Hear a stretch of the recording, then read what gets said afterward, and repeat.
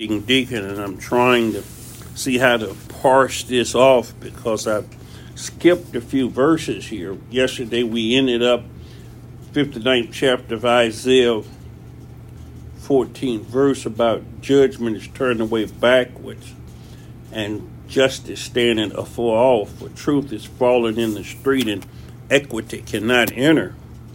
I was looking at studying yesterday afternoon. I've been looking at this and trying to piece it together, and I arrived with just a vague title of Recompense, Retribution, and Vengeance. Because man wasn't issuing the proper judgments, truth was lost. Yes. God looking down, and I think he's going to recreate the earth. I talk about, Isaiah talks about a recreation. Jeremiah looking at all of the prophets and things, but in Isaiah we see a recreation of a new heaven and a new earth. It's not like when the Spirit of God moved upon the earth when it was dark and void and formless in the beginning. Not trying to go back and go down that rabbit trail of how it got in that condition, because most scholars and theologians said it wasn't created in that condition. God doesn't create in such condition. But we know throughout all of that chaos, he brought about the earth. But when he planted a garden in the earth, the midst of the earth, and he put man there, even though he didn't give him his laws at that time, man was created in God's image and likeness. And I went down there a while back in some other study trying to explain the difference between the word and image and likeness. Whereas the likeness was the physical characteristics of man that was in the image of God, the Son of God. We know Jesus Christ is a man, but Jesus Christ was the Son of God also that was given. The Son was given. But it says in his image. So we had some of the image of God, but it became a fallen, depraved man when he started walking in disobedience and he died. The spiritual dead. Darkness came upon us. Darkness came upon the world, just like it was in the first physical world. And just as the Spirit came and brooded over the earth, we see here in an episode here where I think it's in verse 9, where it says, therefore its judgment far from us, neither do its justice overtake us. We wait for light, but behold obscurity, for brightness, but we walk in darkness. We grope for the wall like the blind, and we grope as if we had no eyes. We stumble at noonday as in the night. We are in desolate places as dead men. We roar all like bears and mourn so like doves. We look for judgment, but there is none. For salvation, but it is afar off.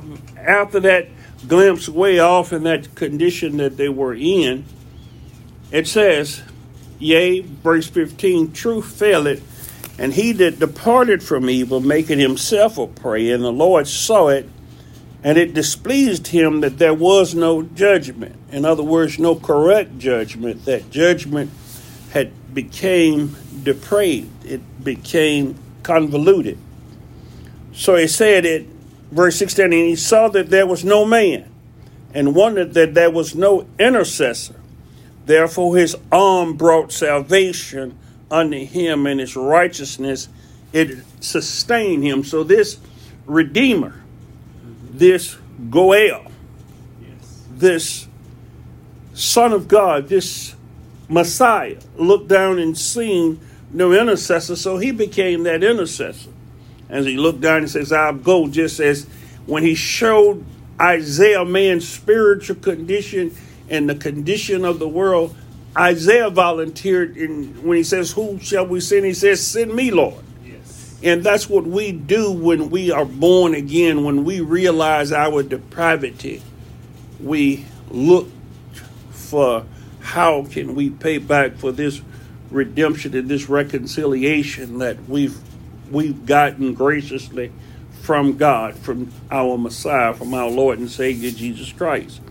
And so when he came back in the book of Matthew 28:19, he gave his disciples a commission. He says, go ye therefore, making disciples and teaching. But here it says, number 17, for he put on righteousness as a breastplate and a helmet of salvation on his head, and he put on the garments of vengeance for clothing and was clad with zeal as a cloak. Seems like he's getting ready for battle here. This is war, and this is what I put on. I asked him to put it up on me every morning out of the book of Ephesians, the whole armor of God. He's getting ready for battle here. That's the reason I entitled this Recompense, Retribution, and Vengeance. 18 says, according to their deeds, accordingly he will repay. Fury to his adversaries, recompense to his enemies, the isles he will repay. So we see a paying back here, that he's getting in a condition where he's going to bring judgment. He's about to correct some wrongs that had been made. He says, so shall they fear the name of the Lord from the west, and his glory from the rising of the sun. We know the sun rises in the east and sets in the west. So as far as the world is, as far as we could, that means the whole world will realize this. It says, when the enemy shall come in like a flood, the Spirit of the Lord shall lift up a standard against him. And the Redeemer shall come to Zion unto him that turned from transgression in Jacob, saith the Lord. There go that word Redeemer again. Goel. And I keep trying to put that Goel in there, Redeemer, because we know that has a different connotation in some other context of Scripture. In the book of Ruth, it's a Redeemer. Boaz was the Goel. Yeah. But that word also could be avenger of blood. Recompense. He says, and as for me, verse 21, as for me, this is my covenant with them, saith the Lord. My spirit that is upon thee, and my words which I have put in thy mouth shall not depart out of thine mouth, nor out of the mouth of thine seed, nor out of the mouth of thine seed, and saith the Lord, from henceforth and forever. So what he's preparing is not only himself, but a group of people that's going to go forth with the word of God, and it's going to be a forever covenant that they make with him. Yes. It's going to be a covenant of righteousness and a covenant that won't ever fail, that won't ever flounder. So as I said, he has to make an omelet. They say you have to break some eggs. It seems like he's about to break some eggs here. Recompense of evil. Isaiah 59:18, he says, according to their deeds, accordingly he will repay.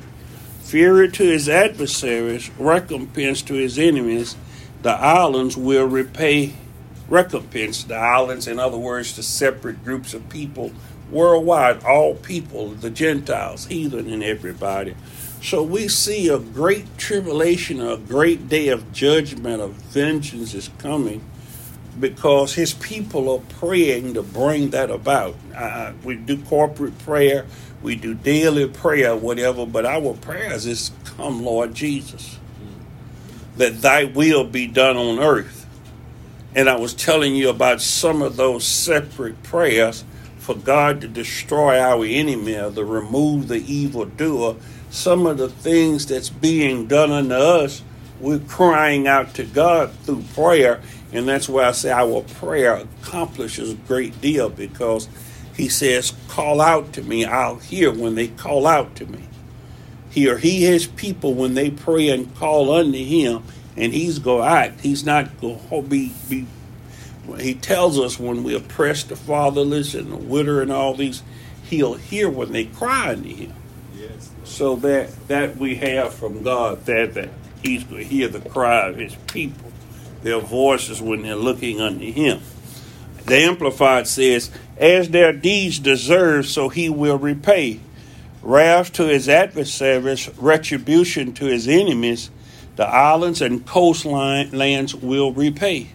So everybody's going to get paid back. Payday is coming. You know, we always promise that payday would come, and we see now that this is maybe the day of the Lord or the time of the Lord. Nobody knows the approximate length of it.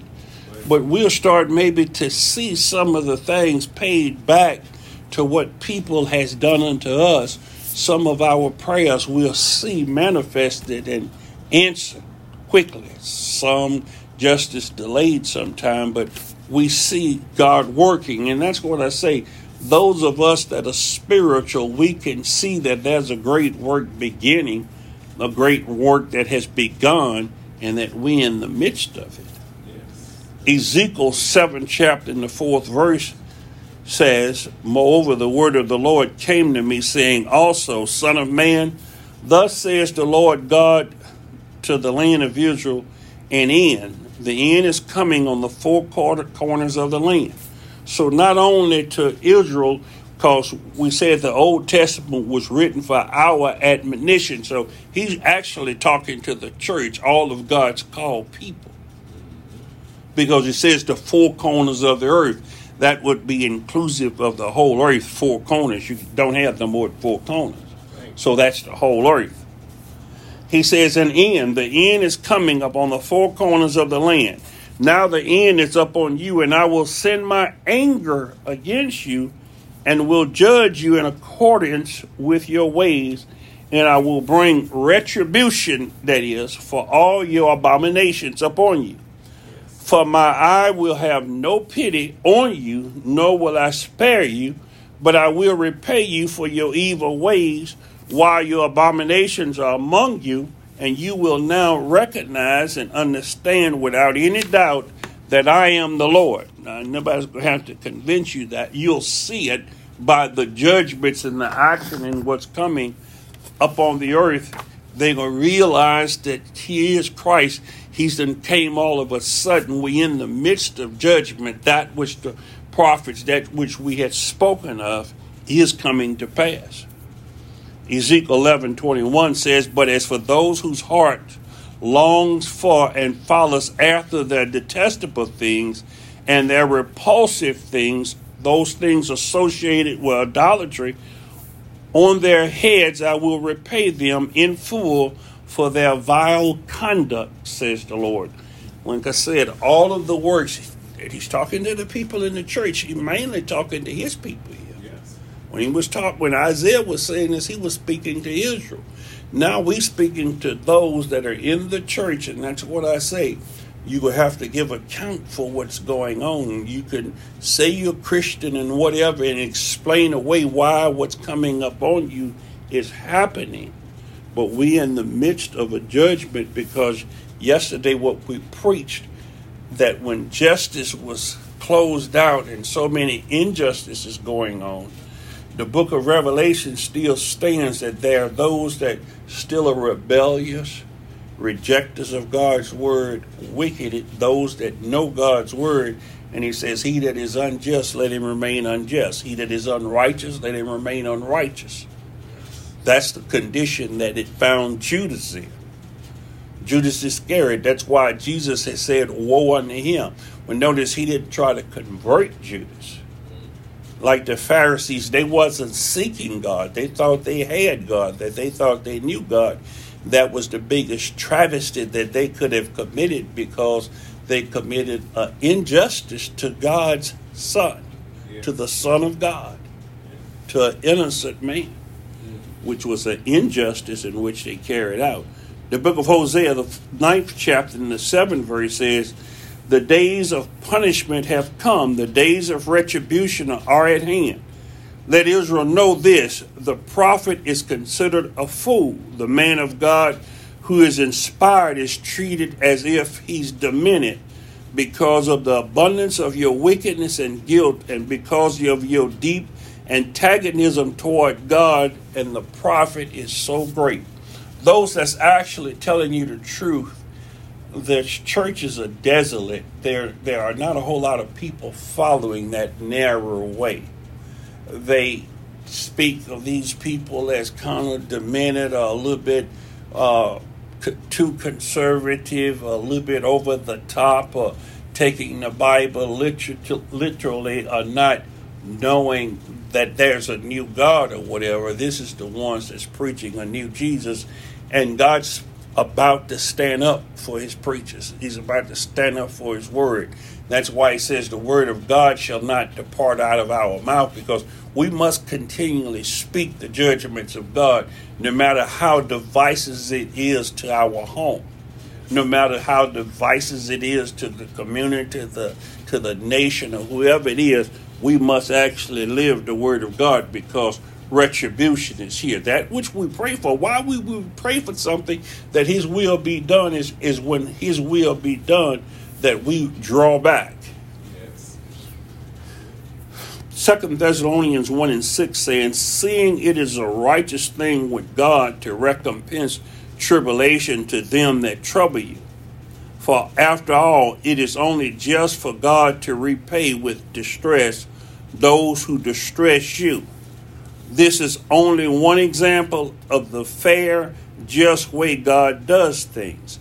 For he is using your sufferings to make you ready for his kingdom, while at the same time he is preparing judgment and punishment for those who are hurting you. So it's a twofold purpose that's being accomplished in your suffering. It's a preparatory period of time that you learn obedience unto him and trust and have faith in him that he will repay. Vengeance is his. He repays vengeance. But it's a time of repaying those who's causing you to suffer, those who are antagonistic to you in God's ways. So God here is bringing about a twofold use. And as I was telling you, we have to see God as having dualistic purposes, and it's not ambivalent. It's not to where we can just say this is that and that's that, as Job's friends was trying to put God in a box and say, Job, you've broken God's laws. This has happened to you because we see this in your life, or we see that. Some things aren't the way we call it or the way we see it. We have to walk by faith and trust in God, yes, and die to self and ask God for wisdom, knowledge, and understanding, because the ways of a man is right in his own eyesight. Maybe you are still looking at it from a depraved humanistic point of view. Yes. Hebrews 2:2 says, therefore we ought to give the most earnest heed to the things which we have heard, lest at any time we should let them slip. For if the word spoken by angels was steadfast, and every transgression and disobedience receive the just recompense of reward, how shall we escape if we neglect such a great salvation, which at first began to be spoken by the Lord, and was confirmed unto us by them that heard him? So here comes John the Baptist preparing the way for the Savior. And then Jesus, after Jesus did come, now he's preaching. John was saying repent. John didn't preach the repentance. He says repent, for the kingdom of heaven is at hand. But Jesus came preaching the kingdom of God. Jesus came preaching that the kingdom of God, it's among you. It's in the midst of you, that it's here. He had the good news that he was the one to bring that, to reconcile man unto God. That's the beginning of that preaching. Yes. He come with signs, wonders, and miracles and everything. This proclamation from God for all to hear. And it says, if under Moses every transgression, for if the message given through angels was authentic and unalterable, and every violation and disobedient act receive an appropriate penalty, how are we in this latter day going to escape if we ignore such a great salvation that is the gospel news, this new covenant? Yes. It's a much better covenant, but it's much more of a detailed covenant that we have to surrender ourselves, surrender our lives, deny ourselves, take up our cross and maybe suffer, maybe be humiliated, maybe go through a whole lot of things, but to follow after him, to continue in the word of God. We can't get out of God's word because the word it is that washes us and cleanses us. Yes. And if we go against the word, he says, every transgression shall receive its just recompense of reward. So he's going to chasten his children. You remember he was chastening David. David asked him to restore the bones that he had broken. Yes. He told David he had forgiven his sin or whatever, but David still had the consequences of the sword never leaving his house. Yes. Yes. You see, we have to see that we can't get away from the word of God, and it is what it is. Yeah. And that's why I say we should graciously walk therein and overcome sin. He given us a rod. He given us a sword to defeat sin. We're to be overcomers. We should do a greater work now that he has come. Yes. Our faith should be as overcomers and not continue in sin. He didn't die that we would continue in sin. He died that we would be overcomers. So we have to put on the whole armor of God. We have to get ready for the battle. There's a battle we are in. Now, we're not fighting against flesh and blood. So we have to see that we have victories and there's divine vengeance. There's divine vengeance. The book of Deuteronomy says, 32nd chapter and the 35th verse says, vengeance is mine and retribution. Yes. In due time their foot will slip, for their disaster is at hand and their doom hurries to them, to meet them. Psalm 94:1 says, O Lord God, you to whom vengeance belongs. O God, you to whom vengeance belongs, shine forth in judgment. The Living Bible says, Lord God, to whom vengeance belongs, let your glory shine out and arise and judge the earth. Send us the proud to the penalties that they deserve. Lord, give them what they got coming. Lord, I'm praying to get this off so I could achieve what you want me to achieve. That I would go around and do good and complete your purposes. These are the hindrances. These are the strongholds that I'm fighting against. This battle, Lord, that you've sent me out to, I want you to equip me for the battle. And I pray to the Lord because he's the Lord. That it's his battle. The battle is the Lord's. Amen. Yes. Ezekiel 25:17 says, thus says the Lord God, because the Philistines have acted revengefully and have taken vengeance with malice in their hearts to destroy with everlasting hostilities and hatreds. Therefore, thus says the Lord God, behold, I will stretch out my hand against the Philistines, and I will cut off the Cherethites and to destroy the remnant of the seacoast. Now, just because he's talking about the Philistines in this instance, people say, well, don't just pull it out of context. He was talking to them back then, and it was applicable to them back then, and it's not to an individual or people now. I hear it again. It was written for our admonition. It's his laws. The principle and the precept doesn't change. God's law is unchanging. It was weak because they couldn't carry it out through flesh. Plus, they wasn't spirit directed.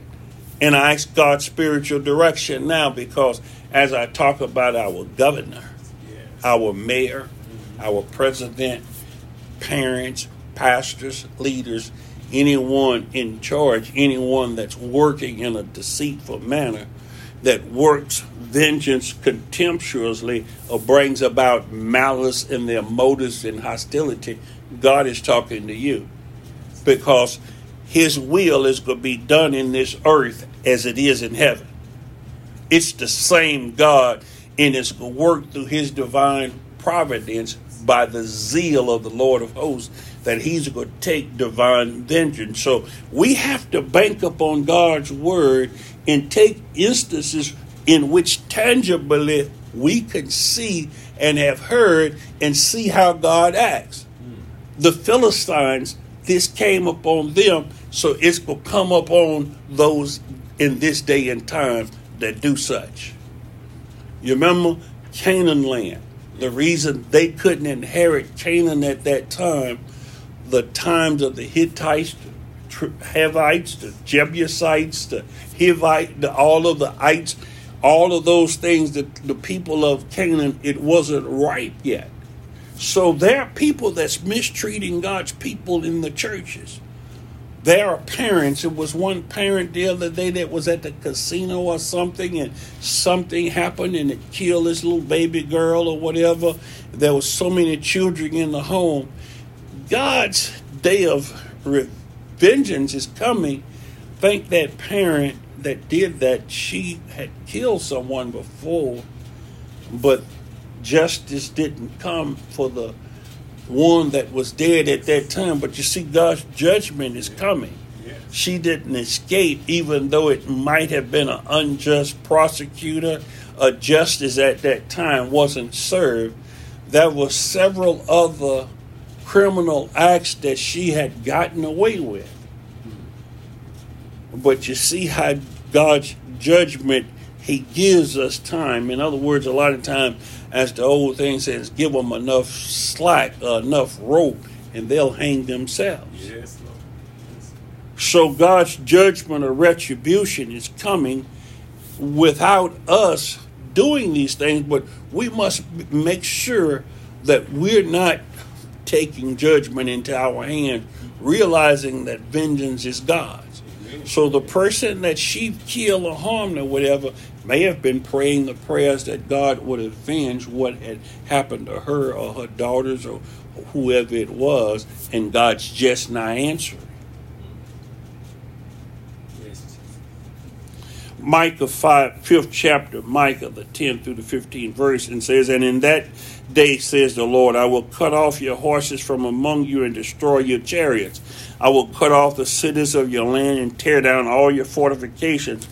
I will cut off witchcraft and sorceries from your hand, and you shall have no more fortune tellers. I will cut off your carved images and your sacred pillars from among you, so that you will no longer worship and bow down to the work of your hands. I will root out your Asherim, symbols of the goddess Asherah, from among you, and destroy your cities, which are the centers of pagan worship, and in anger and wrath I shall execute vengeance. It sounds as though that he's destroying a people at that time that worship wooden or carved images and was in witchcraft and all manner of sorceries. But it's the same thing that's going on today. We see it in the Church of Revelation, where he says he was going to destroy Jezebel and her children. Yes. He talks about fornication, witchcraft, sorceries, and adulteries, the doctrine of Balaam. So we're looking at the church. These vices are going on in the church today. And just as he cleansed the temple of the money changers, which would be the same here as the fortune tellers. In other words, those with the prosperity gospel and those with all kinds of soothing and smooth words. I'm not saying that they're not pronouncing the word of God, but what they're doing is maybe twisting the word of God or giving a wrong teaching of it, and that God's going to remove all apostate Christians, the Christians that have failed back and who have slipped back and are teaching doctrines of heresy. That God purges and cleanses this. That's why I say we're in a time when Christianity among Christians are some of our greatest and most deadly and dangerous enemies, because they're fixed and fitted in. They think they're doing God a favor. So what they're doing, I was seeing a video or something online from where the Russian television people were making fun of the people that vote for Trump or whatever, and saying they were stupid rednecks and all of this thing, and laughing about how disastrous. Sometime in our own mind, we may think we're on top of the other worlds, but what are the other people in the nations in the world thinking of us? Yes. See, sometimes what we think of ourselves can be a distortion of reality, because we can't see sometimes our reprobation. Just as God saved Nineveh by the preaching of Jonah. Jonah was upset that God wouldn't destroy Nineveh, But it wasn't that their time. God preached the word just like his word is being preached now. And they're not, as in Hebrew, as I was telling you just then, they're drifting away from God's word. And by being modern day, they think it still doesn't stand for what it stands for. Yeah. That's why I was talking to you earlier about marriage and different principles and things in which we must still adhere to. Now, Nineveh did this great repentance and fasting before the Lord, and the Lord salvaged them and didn't destroy them. And Jonah was so upset that he had a protest against God. But here the prophet Nahum comes back and he talks about what God does to Nineveh. The avenging that he does to Nineveh. Nahum 1 and 2 says the Lord is a jealous God, an avenging God, protecting and demanding what is rightfully and uniquely his. The Lord avenges, and he is full of wrath. The Lord takes vengeance on his adversary, and he reserves wrath for his enemy. God is a jealous God over those he loves. That is why he takes vengeance on those who hurt them. He fiercely destroys his enemy. Yes. Assyria arose up, and they was doing tragical things to Israel. They was doing hideous things to Israel, just as Hamas did to Israel the other day, and now Israel is doing more hideous things to them. They're not following the word of God. Yes. Yeah. They lack knowledge or understanding of God, because that's why Christianity is in the condition it's in this nation, and so many people are getting away from Christianity. Not that they're getting away from Christ, but they're getting away from the churches, the denominations and such, the people, because the leaders of religion has caused it to go astray. It's a hypocritical religion. Yeah. We take in the book of Romans, the 12th chapter, Romans the 17th through the 21st verse, and the King James read, "Recompense no man evil for evil. Provide things honest in the sight of all men, if it be possible. As much as lieth in you, live peaceably with all men. Dearly beloved, avenge not yourselves, but rather give place unto wrath. For it is written, Vengeance is mine, I will repay, saith the Lord. Therefore, if thine enemy hunger, feed him. If he thirst, give him drink. For in so doing, thou shalt heap coals of fire on his head. Be not overcome of evil, but overcome evil with good." Yes. It reads in the Living Version, the Amplified. It says, "Never repay anyone evil for evil. Take thought for what is right and gracious and proper in the sight of everyone. If possible, as far as it depends on you, live at peace with everyone. Beloved, never avenge yourself, but leave open the way open for God's wrath and his judicial righteousness. For it is written in Scripture, Vengeance is mine, I will repay, says the Lord. But if your enemy is hungry, feed him. If he is thirsty, give him drink. For by doing this, you will heap coals of fire upon his head." Yes. We see there something that the church in the United States, you can only find a few churches that's teaching this. Yes. The greater and the most popular teaching in the Broadway teaching is to render unto them before they render unto you. To do them worse, to get vengeance, to pay back your enemy as harsh as possible. That power and destruction is the rule. That's why this nation has to fall, because the leaders and the religions has to be rooted out, because they've perverted the teachings of Jesus Christ. Yes. It's a perversion, and most churches are thinking those ways, and that's what this is about. 2 Thessalonians 1 and 8 says, "In flaming fire taking vengeance on them that know not God and that obey not the gospel of the Lord." The Amplified says, "Dealing out full and complete vengeance to those who do not seek to know God, and to those who ignore and refuse to obey the gospel of the Lord Jesus Christ by choosing not to respond to him. Yes. These people will pay the penalty and endure the punishment of everlasting destruction and banishment from the presence of the Lord for the glory of his power." We see him working in the church, We see him working in the world. He has a dual purpose, and that purpose is also to scrape away the filth that is clinging, that has the church cluttered up with insincere souls that are not seeking after the Lord. With the Laodicean church, those that Christ is knocking at the door, but in their Christian stance, that they think they have no need of anything, and that God sent them to be the world power, that God sent them, that they're God's chosen people, but these know not God. These know not God. He says, for if we sin willfully, after that we've received the knowledge of God, there remaineth no more sacrifice for God. And I gave that to you in both versions, and I think it may be clearer to some in the Living Version, which is, if anyone sins deliberately by rejecting the Savior after knowing the forgiveness of God, this sin is not covered by Christ's death. Because people say all sin, but it's covered by Christ's death. No, not willful sin. You can't keep on sinning and knowing that you're doing something that's contradictory to the Word of God. Amen. That you're living and teaching a presumptuous, sinful life. There is no way to get rid of it. There will be nothing to look forward to but to terrible punishment of God's awful anger.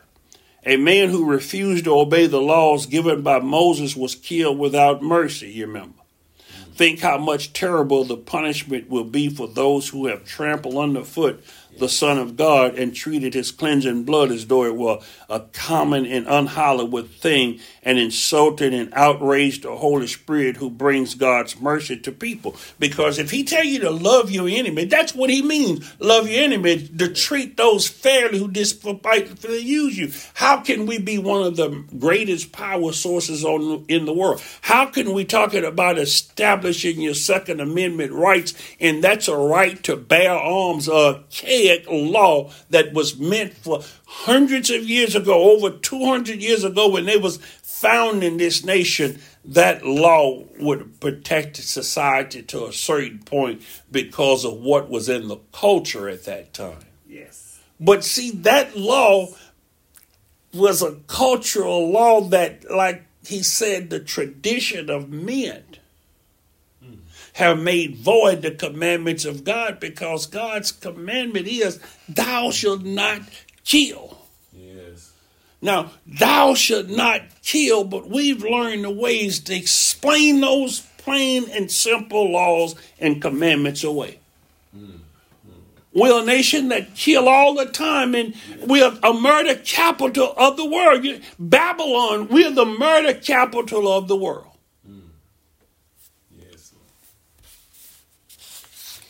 So, God had, in his law, in the book of Numbers, set up a city of refuge.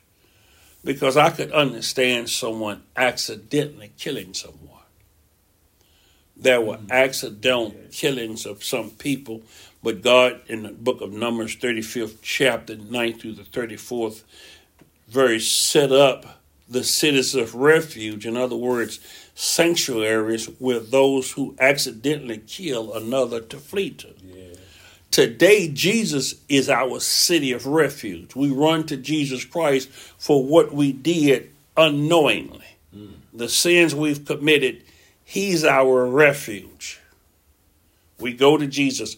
All our sins that we committed are under the blood of Jesus Christ, with the perimeters being within those verses in that you were to do. We're to abide in that city of refuge. We can't come out of that city of refuge, and that protection is granted as long as the high priest liveth. Yes. Jesus Christ is our high priest, and he liveth forever. So we are continually under the blood of Jesus Christ. There were 6 of them located throughout Israel, but throughout the world now, anywhere we go, the Spirit God seeks worshipers, those that worship him in spirit and truth. So not only in Jerusalem, but God is everywhere. We can boldly approach the throne of grace because that's one of the reasons Jesus Christ died. So from the four corners of the earth, we can seek God. Amen. Yes. We can seek our Redeemer. The avenger of blood could lawfully take the killer's life. They would send an avenger of blood if the guy hadn't wrenched that city or whatever. Now, just because, as Paul says, just because things are lawful to me, that doesn't mean it's expedient. Some people talk about self-defense and all of this, but under no circumstances would I want to kill anyone. I wouldn't even want to kill someone where the death penalty was due to them. We see society now, the Hollywood Writers Association, different groups are talking about leaving Louisiana, and the film industry is talking about leaving because our governor is wanting to bring back the death penalty and use nitrous oxide or whatever it is, or find some chemicals to destroy the killers to bring back the death penalty. Not saying because God instituted the death penalty. God instituted capital punishment. He says, if you kill man, your blood shall be killed by man. He instituted the government and gave the government the sword to take this out, to carry forth this penalty.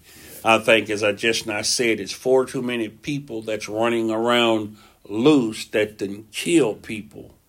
That the reason a lot of people, we see so many retaliatory shootings today and vengeful killing is because there's no justice in the courts.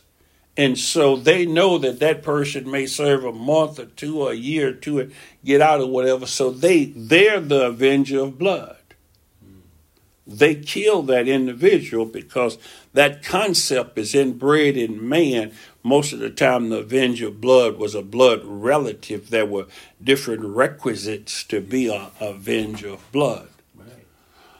But that word, that goel, even though the state should, I think if we had more capital punishment, if we were killing more people that kill in a way or a manner that God says not to kill, if the state carries that out, I'm not saying it's a deterrent to crime, but I think we would be following God's laws. Yes. But I think Louisiana is the least state that should be able to be in charge of that because there's no fair justice in this state. In the public Republican the election, Todd Graves, I think, would have made a better candidate for governor than any of the rest of them. But we had a lot of people that, whereas the Republican Party tore the shreds and still tearing the shreds, Todd Graves, because he wouldn't go along with Steve Scalise and some of the people, Higgins and all of them that were behind and along with Trump. But see, we have the nations wanting to succeed or whatever. There's several states, and there's 13 states that are going against the federal government and may succeed. I don't know or whatever. The division is there. There's an irreparable tear there. Yes. And I'm saying capital punishment would be right or whatever, but I don't think this state is a state that's a just state that would carry out equitable justice. I think and that's why I say secularly, the people have a right because they're not Christians.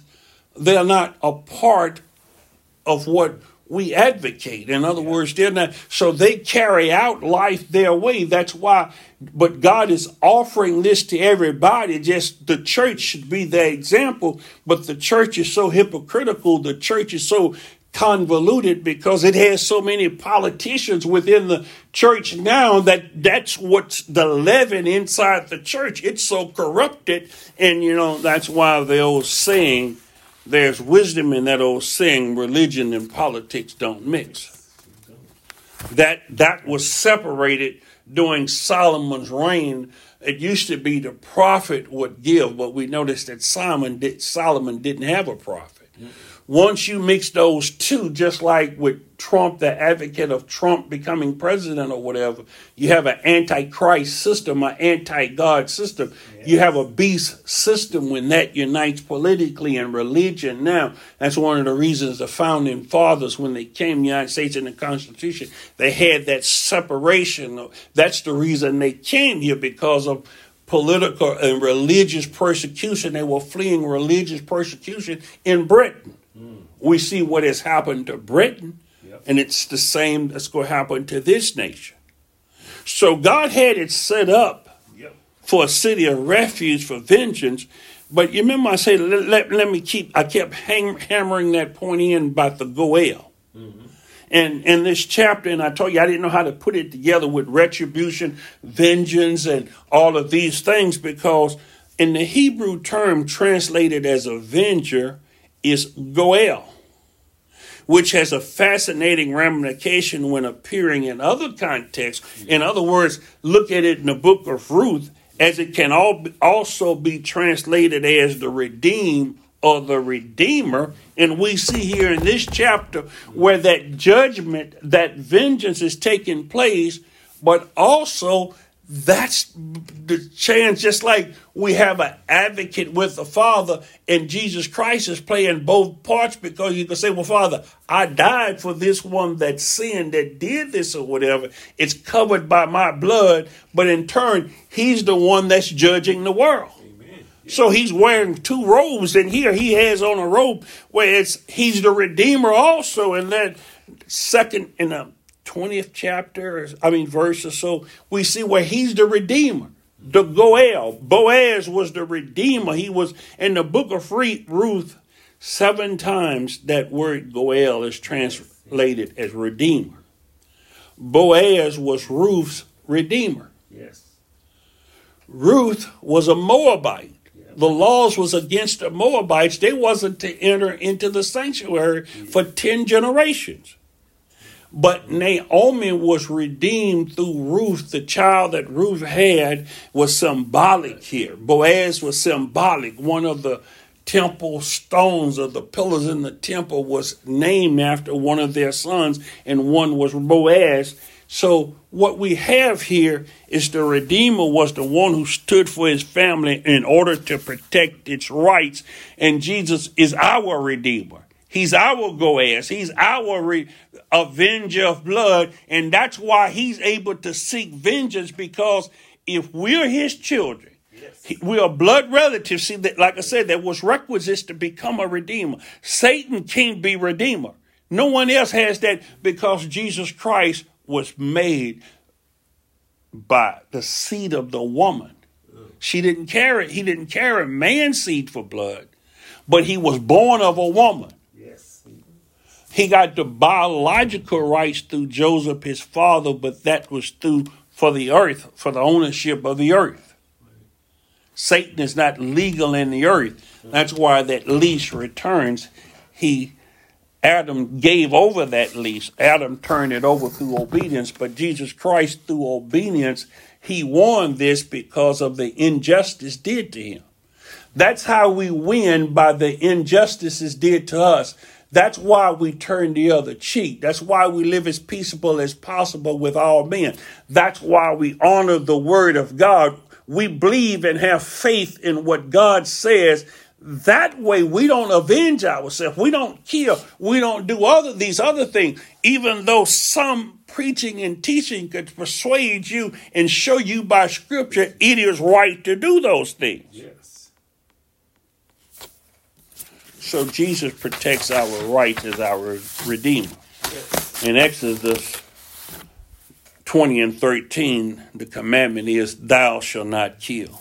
Thou shalt not kill. Yes. In that thou shalt not kill, despite this, religious leaders' endorsement, they have the just war doctrine that it is antithetical to Christian beliefs. And what made me look at this and examine this, I used to follow Charles Stanley years ago. I would read and study and follow Charles Stanley religiously for years, and I've sent and contributed to his ministries and everything. But some of the things he began to say, and I said, this doesn't sound scriptural. Even though it's scriptural, it sounds like a twisting because it goes against such a larger body of Christianity. And that's what the world is saying today, that this is another Jesus, that this is not Christ. Like, we can't be both. That's why the church is losing a lot of membership, because it's hypocritical. The sixth commandment absolutely forbids it.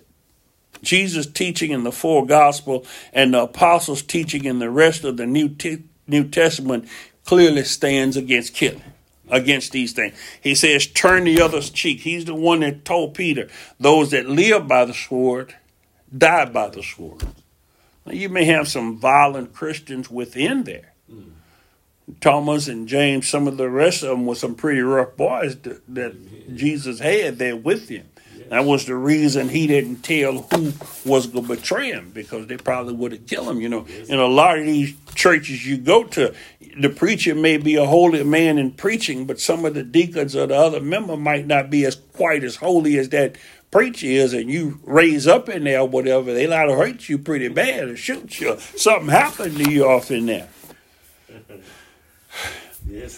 What can be simpler than blessed are the peacemakers? Matthew 5:9. You shall not murder, verse 21. It says, you shall not murder. Turn the other cheek, verse 39. And love your enemies, bless those who curse you, do good to those who hate you, and pray for those who spitefully use you and use and persecute you in all manner of ways, verse 9. Now, these are plain instructions from only one chapter. It's just like they didn't derive the doctrine that changed the day of worship from Saturday to Sunday. Yes. They didn't change the resurrection from a Sabbath day resurrection to a Sunday morning resurrection with only a day and a half or so in the grave. But Jesus plainly said he was going to be in the grave 3 days and 3 nights. Yes. Whereas all of this is being misconstrued. The apostles are similarly of one voice in this matter. Paul writes, repay no one evil for evil. Yes. If it is possible, as much depends on you, live peaceably with all men. Why couldn't David build a temple? He was a man of blood. Yep. Solomon built the temple. Yes. Beloved, do not avenge yourself. I don't know how simple that could be. Do not avenge yourself because you're taking on the part of Jesus Christ. That's his job. He has divine vengeance. He's the judge. That's why a lot of people say, don't judge me. The Bible says, judge ye not, lest ye be judged. True. Yes. Now, you can fulfill that in a Christ-like manner, but also you can teach it and twist it. You remember they said they twist the scriptures of Paul to their own hurt and destruction? Yes. He says, vengeance is mine, I shall repay. That's plain. Deuteronomy, Romans. Therefore, if your enemy is hungry, feed him. If he is thirsty, give him drink. That's Romans 12:17-21 we just went over. Yes. He later says that we do not war according to the flesh. Right? We do not war according to the flesh. For the weapons of our warfare are not carnal. 2 Corinthians, it's too late now to tell you. So as he says, for our weapons of warfare are not carnal. That's 2 Corinthians 10:3-4. Meaning Christians do not fight with physical arms, but spiritual. That's where they're understanding that. We don't go out and kill people or fight a physical battle. He states the weapons of our warfare are not carnal. The helmet of salvation is not a carnal weapon. The breastplate of righteousness is his righteousness imputed unto us, and we walk in his righteousness. We pull off the old man and put on the new man. All of this is spiritual. Yes. Yes. Our feet are shod with the preparations of the gospel of peace. That's the good news. We go about carrying the good news. So the whole armor that we are prepared, we have to have this armor on. The armor protects us, and at the end it says, with all prayer and supplications. So, but man is preaching and bringing you back to a carnal state. That's what Satan's ministers of light, who has been transformed into Satan ministers of darkness, who have been transformed into ministers of light, who have savaged and killed and skinned the weaker sheep. They've put on their clothing. They're wolves in sheep's clothing. There are a lot of disobedient sheep that have died along the way, has given their life because of a weak belief of a place that they wasn't going to occupy. It wasn't for them. You remember when James and Peter were put in jail, one was beheaded, whereas Peter was let loose. Okay, James calls Christians who fight in war. What does James call Christians who fight in war with each other? He calls them adulterers and adulteresses. Those who make themselves enemies of God by applying unrighteous methods of this world. That's why we're saying, how do we survive? It's kind of a duplicitous way that I'm looking at this. How do we survive in this world? Because Jesus says, I'm leaving him in the world, but keep him from the evil that's in the world. Yes. So that we don't adopt evil means to achieve the ends. The means doesn't justify the ends. In other words, by them killing and destroying, talking about ridding the world of Hamas and its evil, that's a wicked and an evil means to an end that you're working toward. It's like the ones that are feeding the needy and casting out devils, and Jesus come along and says, I never knew you. So the means you were using didn't justify the ends, because you didn't have a relationship. You didn't know God. You didn't do it God's way. There's a way that seemeth right to a man, but the end is death and destruction on both sides. You're trying to make justice, but you're a murderer trying to make justice. It's like if I was to go bomb an abortion clinic and kill abortion doctors, I'm still a murderer. So James says in James 4th chapter, 1st through the 4th verse, what leads to the unending quarrels and conflicts among you? Do they not come from your hedonistic, in other words, your earthly pleasure design, your needs, the desires that wage war in your bodily members? It's the lust that's in your members for what you want, what you desire, what that is you coveted. He says, desires that wage war in your bodily members, fighting for control of you. You are jealous and covet what others have, and your lust goes unfulfilled, so you murder. You are envious and cannot obtain the object of your envy, so you fight and battle. You do not have because you do not ask it of God. You ask for something from God and do not receive it, because you're asking with wrong motives. The reason God didn't give it to you, you was asking for the wrong reason, the wrong purpose, and that's why, but they not obeying God. You remember I say it's those that refuse to obey God, that's rejecting that God says, well, you shouldn't have it. Well, I'm going to go take it from them. I'm going to get it anyhow because I want it. He says, because you act with wrong motives, that is, out of selfish or with unrighteous agenda, so that when you get what you want, you may spend it on your hedonistic desires. You adulteresses, that is, disloyal sinners, flirting with the world and breaking your vow to God. That's what an adulteress is. So he calls them adulteresses and adulterers. Do you not know that being the world's friend, that is, loving the things of the world, is being God's enemy? So whoever chooses to be a friend of the world makes himself an enemy of God, because he tells us plainly in his word, love not the world nor the things of the world. Any man that loves the world or the things of the world is the enemy of God. And that's what you're fighting and killing for, a piece of land, a property, a car, a woman, or some of these other things.